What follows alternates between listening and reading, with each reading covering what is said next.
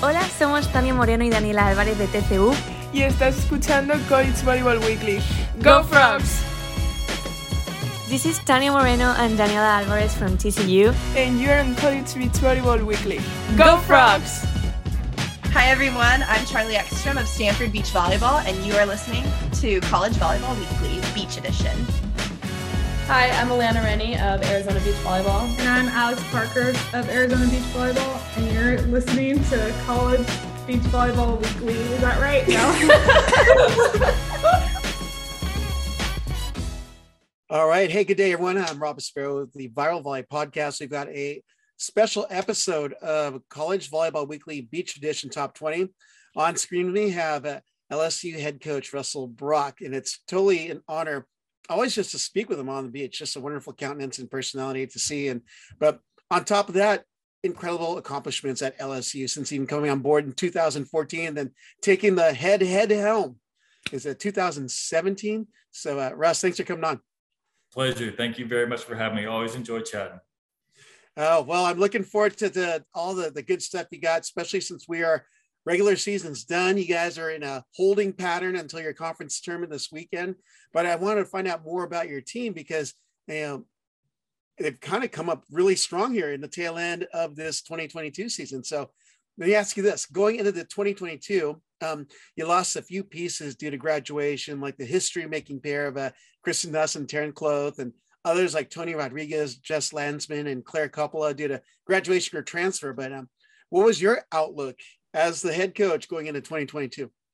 Yeah, it was an interesting year because it's been, we've kind of been in the building process since the program started. We've kind of been adding players and adding experience. And this was the first year really, even though we've lost players every year, where we lost a big chunk of our program. So, the perception, among the experts around the country is that we were going to be pretty far off, the standard that we had set. And, that was really motivational, for us as a team. We knew that we obviously lost hugely significant and impactful players on our program. And even outside the ones that you listed, we had players that, were contributors at practice that we knew brought a lot to the table. Even players like Kaylee York, who, wasn't one of those players, or Olivia Ordonez Powers, who, had been in the lineup for years and were significant pieces to our team. So for sure there was a little uncertainty, but we also knew, even though we had 13 going out, we had a good chunk, 12 or 13, who were still returners, and all of those returners had been playing against basically, in our opinion, the best team in the country for the last 2 years. So even though they hadn't really been in the lineup, the experience that they got playing against Claire and Kristen and Tony and Olivia and Kaylee and Jess, all of those, they've had to face them every single day. So it wasn't even like they played, 30 matches a year. They played, 100 matches a year against the best team in the country. So we knew that they had been training really hard. They were very capable players. They were highly recruited for our program. They just hadn't been in the lineup. So it was kind of fun, and it was really exciting because we had players who were hungry. They had been around a program. They thought they were going to get a chance the year before, but then we had a bunch of people return because of the COVID option. And so they were hungry, chomping at the bit, ready to get in the lineup and ready to prove that they were the good players that we all knew that they were. So it was kind of fun to see us kind of down the line a little bit, and to know that these players who were going to be in the lineup, they were finally going to get their shot, were capable, and that we were excited. We had the same expectations to compete locally, regionally, nationally, to be one of the best teams in the country. Well, you definitely have a strong squad as we develop. We've seen the progression through the 2022 season, but coming into the season, I saw you at the UCLA Invitational, and we were chatting on the side, and I had to ask this particular question of you, but when the Sandy Tigers were in Manhattan Beach for that UCLA Invitational, I asked you about your team and the athletes having to deal with like a wow factor, because you see Olympians like Tina Gradina there, big names like Haley Harward, Julie Scholes, and then Lexi Denneberg, and your response is interesting. I'm like, I was so surprised that a lot of these girls weren't aware of who they were, but that also on top of that they weren't even true beach players. So I was hoping you can, maybe go to an expanded explanation as to what you shared with me on the beach that day. Sure. Yeah, I think that's one of the beauties of having kind of those less experienced players is they know who the players on our team are, but they don't really know a whole lot about kind of the landscape of beach volleyball across the country, traditionally, historically. So, those players who were walking into those matches, they kind of knew who they were, but they hadn't had, 10 years of, following the sport and really understanding the major players or even the other programs. And sometimes that's a big blessing. Even some of those indoor crossover players, like Holly, who ended up having to play against Tina, like she's played against the best indoor players in the world for the last 4 years. So, for her to face another player who's highly touted, really didn't give her much pause, and she was just going to go out and try and do the things that we trained. And I think that's right. The beauty of kind of where we were in that moment is that they didn't mind who was on the other side of the net. They were just going to play as hard as they could. Yeah. Well, it just seems that, having these crossover players who are obviously extremely talented, but the progression of adapting to the sand game has been really fast for your crew. What do you attribute that success to? Well, a big piece of it is how hard they work. And we've had traditionally, our program has had indoor crossovers, for a long time. So it's something that we've kind of out like how to progress them as fast as possible and really to focus on the things that they can do well and try and put them in positions with partners that allow them to be comfortable doing what they're naturally capable of. And then the longer they're around, then obviously their game becomes more and more well-rounded. And I think that that's the case with particularly those two this year with Holly and Kylie is, they were able to, they had the ability, they just didn't have the experience. So to put them in positions with partners who could help them be successful. And then as they go through the season, they get more and more capable of playing our game and the things that make them great indoor, we find ways to incorporate them in the sand. And then the things that make them vulnerable, then obviously we just work every week that we come back from an event. It's funny, you have that conversation, like we'll be on at the airport coming home, and Kylie would say, hey, this week I really want to work on pulling. Like, okay, you're ready. Like, you need that. And the next week she'd be like, you know what? I really need to work on this aspect of my game, because you see where you're vulnerable. And then you have the opportunity to really get a motivated athlete who's capable and physical and athletic, and now understands really, because of a hands-on experience, what they need to work on. And you're able to really attack those vulnerabilities efficiently and during the course of the season. Wow. Well, it's definitely some good stuff seeing where these athletes are going, because even being able to, it's a lot different watching a stream from your site versus seeing them play in person. But the things they're doing, mechanics and strategy wise, and seeing their skill sets, I mean, they're developing really fast and they're really good. So great competitors on the court. Absolutely. I want to jump beginning of the season here. You started 2022 with a 15-0 record, and you had to be pretty optimistic with a team that knocked off 2 top 7 teams in LMU, Grand Canyon in that stretch. But what were your thoughts on the Sandy Tigers' start to the season? Yeah, super excited. I mean, when we headed into the season, we were realistic. We knew we didn't have the experience.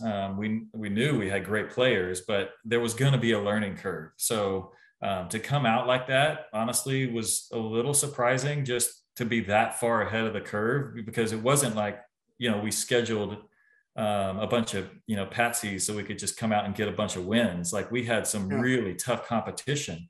And every time we stepped up, even the opening weekend, playing Tulane at their place, playing Georgia State, in one of our early matches. And we had, the 10 people in the lineup, maybe 3 of them had played, significant college beach volleyball before. So when you're playing against teams that are well-trained and have veteran beach volleyball players, like that's just a recipe for disaster without the experience. So starting out and getting those 5 wins early, and then the next weekend going out and getting more wins, like it was almost confirmation that what we were doing and how we were doing it was really working and worthwhile, because even from the get-go, our focus wasn't on necessarily wins and losses. Our focus was, hey, let's play the right way. Let's play with intensity, with integrity, with a high execution. Let's love each other well. Let's care for each other. Let's set the standard for our success, something off of a scoreboard, because you only get so many opportunities to understand if you're winning using a scoreboard. But every single day, every single practice, every single moment, you can determine if you're a success, if you have a different standard. So we tried to set just a different standard for our team, knowing that, wins and losses weren't going to be necessarily within our total control early in the season. We knew we'd get to where we needed to be as we came down the stretch, as we gained experience, but that wasn't our vision. That wasn't our goal, to try and be undefeated, 4 weekends into the season. We just wanted to be executing and playing and treating each other and enjoying our process as much as we possibly could. And then we'd see where we were when the dust settled as we got towards the home stretch. Yeah. Well, from perusing your stats and watching your team play, looks like you have a pretty versatile squad with pieces that you successfully move between the different flights. And I'm seeing, one is a dogfight. That's kind of like, okay, we just kind of got to go in and win if we can, but 2s, 3s, and 4s, you got a bunch of pieces you're moving, from 4s to 2s, 2s to 3s, but gosh, they are all able to just play well with whomever they're partnered with. And they seem to be getting it done in that 2 through 4 slots. Can you explain what's made that shuffling so successful for you and your team? Sure. Yeah. We, knowing that we didn't have any established pairs, we had 0 pairs returning, like not even outside of the lineup. Everybody who was on the squad, didn't have a partner who they had played with at all. So all through the fall, knowing that, we played a lot of different matchups. We were really looking for some chemistry sparks and for some natural partnerships. And every weekend that we went in to play our fall competitions, we'd mix it up. We'd play everybody with everybody and just try and get some film on, data, stats and data and film to try and see, okay, who really works well together. So then when we headed into the season, we're like, all right, this is where we're going to start. And obviously it worked pretty well initially as we got into the season. But then when we got, about halfway through and we had run a pretty consistent lineup, we knew we could beat a lot of people, but we also knew we hadn't beaten Florida State. We didn't beat UCLA. We didn't beat any of the teams that were above us in the rankings. So heading into the second half of the season, we said, okay, let's mix it up. Let's put some different pairings out there, because we know we're going to play most of them again. And let's see if we can match up maybe a little bit better, or maybe find some additional chemistry, or just a few points here and there because they were close. And then we'll have the ability, when we get to conference, to either go back to where we were or maybe do a different version of who we are. But there was always confidence and trust that, wherever we ended up, we had the ability to compete with anybody we were across the net from. And that was, once again, that's a huge credit to our athletes, for one, being to buying into our system so they could kind of switch partners and still be able to play the same game, but 2, to trust our coaching staff that we weren't demoting or promoting or dissatisfied. We were just using our depth as an opportunity to try and be a little bit better, which is all we need to be heading into the home stretch to maybe get over the hump against some of those teams that are ahead of us. Yeah. Well, one of the things that I recognize, like towards the tail end of the season here, is your strengths have been in your 3, 4s, and 5s. That's I'm going to drop some names here: Holly Carlton, Riley Allred, Grace Seitz, and Kelly Green Agnew, Ellie Schenk, and Sierra Caffo. After the UCLA Invitational, I was like, wow, your 3s through 5s saw a lot of success. Did you expect that level from them going into the tail end here? Yeah, we knew, just coming into the season without a lot of experience, we knew that our strength was in our depth. So it wouldn't matter, in our opinion, who was playing in those slots, that we basically, like, our 5s can compete with our 1s and 2s. Our 4s can compete with our 1s and 2s. Like, that's the strength. Our 6s that aren't in the lineup, like, they can routinely give our 2s and 3s like a battle. And that's not to say that we're not better or higher in the lineup. We're just, our depth is our strength. So inevitably, as you go play in rank order, like, the teams that are lower in the lineup from other schools are going to be, somewhat weaker than the teams at the top of their lineup. We feel like our strength is that our teams that are low in the lineup aren't that much weaker than the teams at the top of our lineup. So we knew coming in that we had to be really competitive at the bottom of the lineup, the middle to the bottom, because we felt like that was the strength of our program and the way that we were built. So, and thankfully that's played out, because if we couldn't be competitive at the middle to the bottom, then we were going to have a tough time with teams that, have more experience and that depth at the top. Yeah. And speaking with the other teams during this season on the podcast, one of the patterns that we that our team saw on the podcast was 2s, 3s, and 4s were big, but I was like, wow, this is for Russell, his program's of 3s, 4s, and 5s. I wonder if that was intentional. Right. Well, looking here at the tail end now, they finished the season with a 4-0 weekend in the Battle of the Bayou. What are your thoughts on the way the Sandy Tigers finish the season? Yeah, those last 4 matches at home weren't against some of the tougher competition we faced, but there are definitely teams that have been improving, and a lot of local teams, which we love. The more we can get Louisiana volleyball to continue to improve and put pairs out there and players out there that can compete on a national stage, the better it is for our little region, our little neck of the woods. So they were matches that we expected to win. So even going into it, the conversations weren't, hey, we need to come out 4-0. It's like, we need to come out satisfied with how we play these matches. And I think that the beauty of it was, I think one of our best matches that we played last year in 2021 was our senior night. It was the way that that our team played for each other, supported each other, cheered each other on, the last match of basically our regular season. And when we had as many seniors as possible we could get into the lineup, was honestly inspirational. I'd almost forgotten about it. But then this year, when we got to that last match, it was the same scenario. Like, when we put all those seniors into the lineup and we got to play for each other in that way, and really take the focus off of my pair or my ability, and say, I'm going to play for that senior who's next to me, or that senior who's on the court down the road, or I'm not in a lineup because a senior is, and I'm going to give everything I can to root them on and cheer for them. Like, when we kind of reach that space emotionally, our play rises to a whole new level. So it was a great reminder. And really what I brought out of that weekend was just really, as we kind of head into the home stretch with conference and nationals, like, that's got to be our mindset, not necessarily for our seniors, but for each other, that allows the best to come out of us when we selflessly attack this sport and selflessly interact with each other in a way that makes others more important than we are personally. And it brings us into a whole new level. Hi everyone, this is Madison Fitzpatrick at Florida State, and you're listening or watching College Volleyball Weekly Beach Edition Top 20. Hi, I'm Erica Brock from FAU. Hi, I'm Mackenzie Morris from FAU. And you're listening to College Volleyball Weekly Beach Edition. So, Russ, it just seems like if you don't have a mission statement, I feel like there's one that's pretty predominant with your team. But if there is or isn't, what would you say that is that would best describe your team and the culture that it operates in?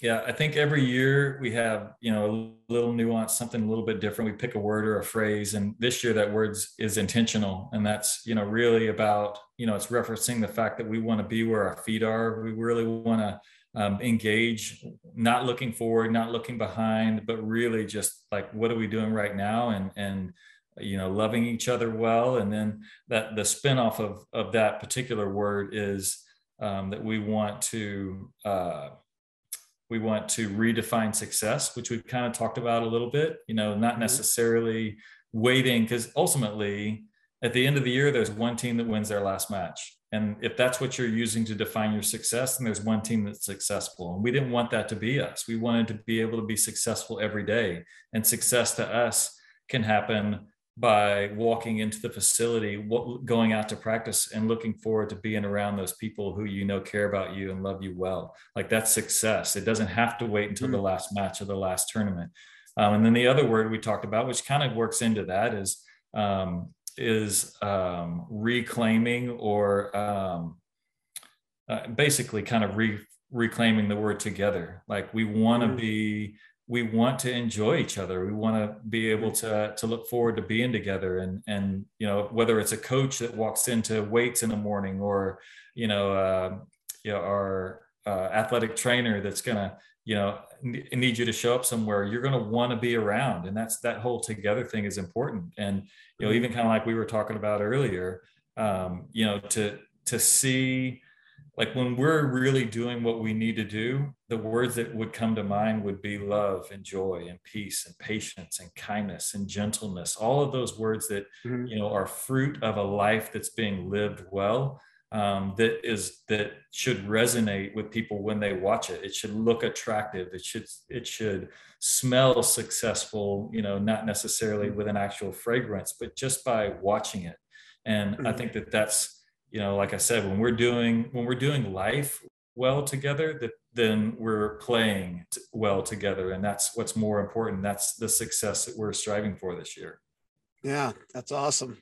Well, I know I kind of jumped off of the normal question track, but I did have a follow-up to the original question. But, on your squad, is there anyone or a group of athletes or athlete that has impressed you in their growth and play this season?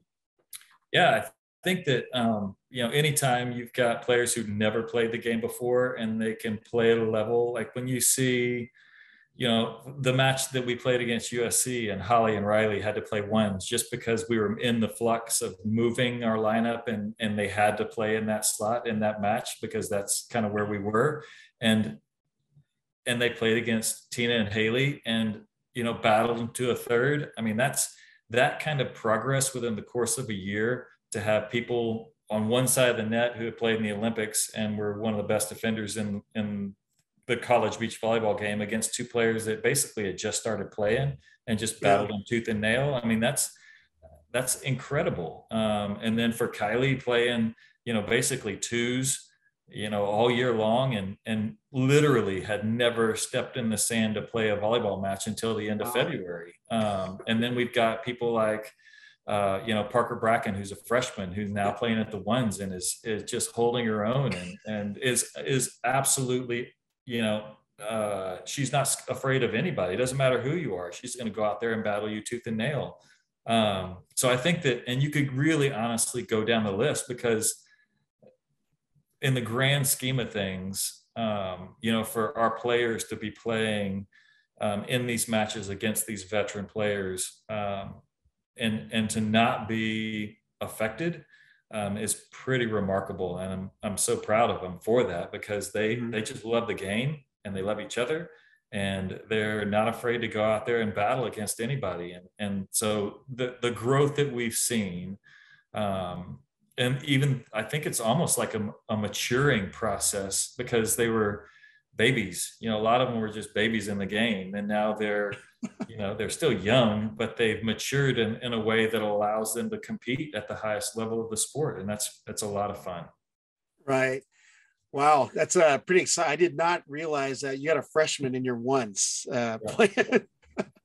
Well, let's go now as you are relaxing in this bye week, so to speak, but you're now preparing for what will most likely be a slugfest in the CCSA Beach Championships. Yeah. Do you feel that the Sandy Tigers are in a good place to make a strong run against these CCSA teams? Yeah, I think that one thing that we've learned, and last year was a huge lesson for us. We had a great team, obviously, last year, and Florida State was kind of our nemesis during the season. We played them 4 or 5 times, maybe 6 times. I can't even remember. We played them a ton and we never beat them, and we didn't have a chance. We were in every match, but we never beat them. But then when we got to nationals, we played them again and we knocked them out. And so I think that's that never to say I die attitude. The losses that we've had against the teams and how we've lost haven't discouraged anybody on our squad. Like, we know all of it's shown us is that, hey, we are right there. Like, and even what we talked about today is how can you get, like, every single player needs to step up and talk about how can we get just 1% better? Like, what can you do to help our program be 1% better? Because that's about how far we are away from being able to get over the hump against not just one of them, but all of them.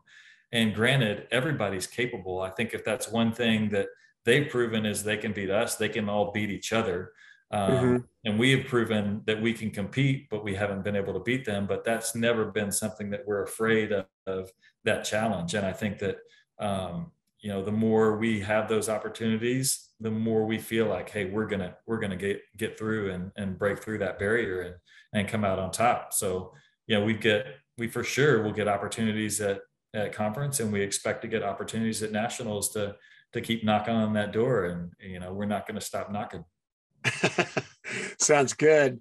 Well, I mean, even further on, and I know we spoke a little bit about this because I just wanted clarity on who is going to be in Gulf Shores, because they're going to a 16-team format, and I haven't really seen a document out there, so I had to ask you before we went on. But assuming that LSU is going to be out there, you have been one of the most constant teams and consistent teams that have been in Gulf Shores playing for a national championship. How do you feel about your team's ability to compete again there and challenge the top teams across the nation?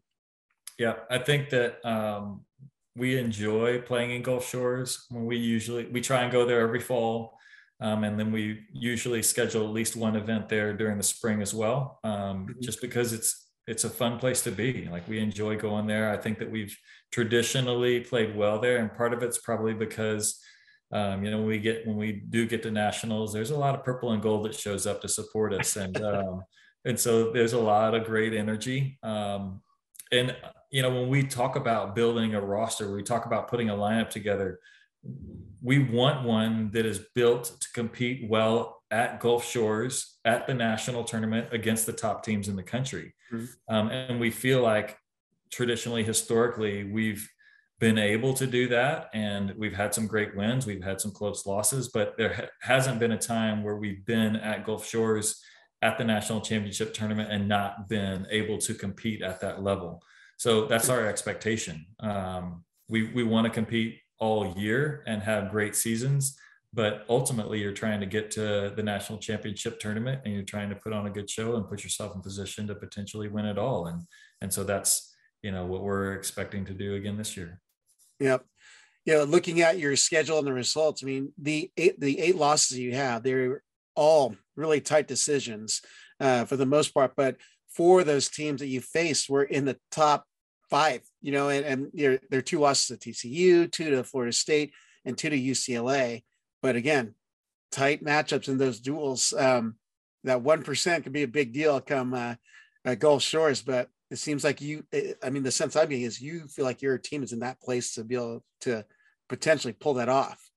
For sure. And I think, obviously all those teams that you mentioned have to feel that way as well. They have to feel like they're in position, and they've earned the right to say, look, we think we can do this. And, but we feel like we're in that mix as well.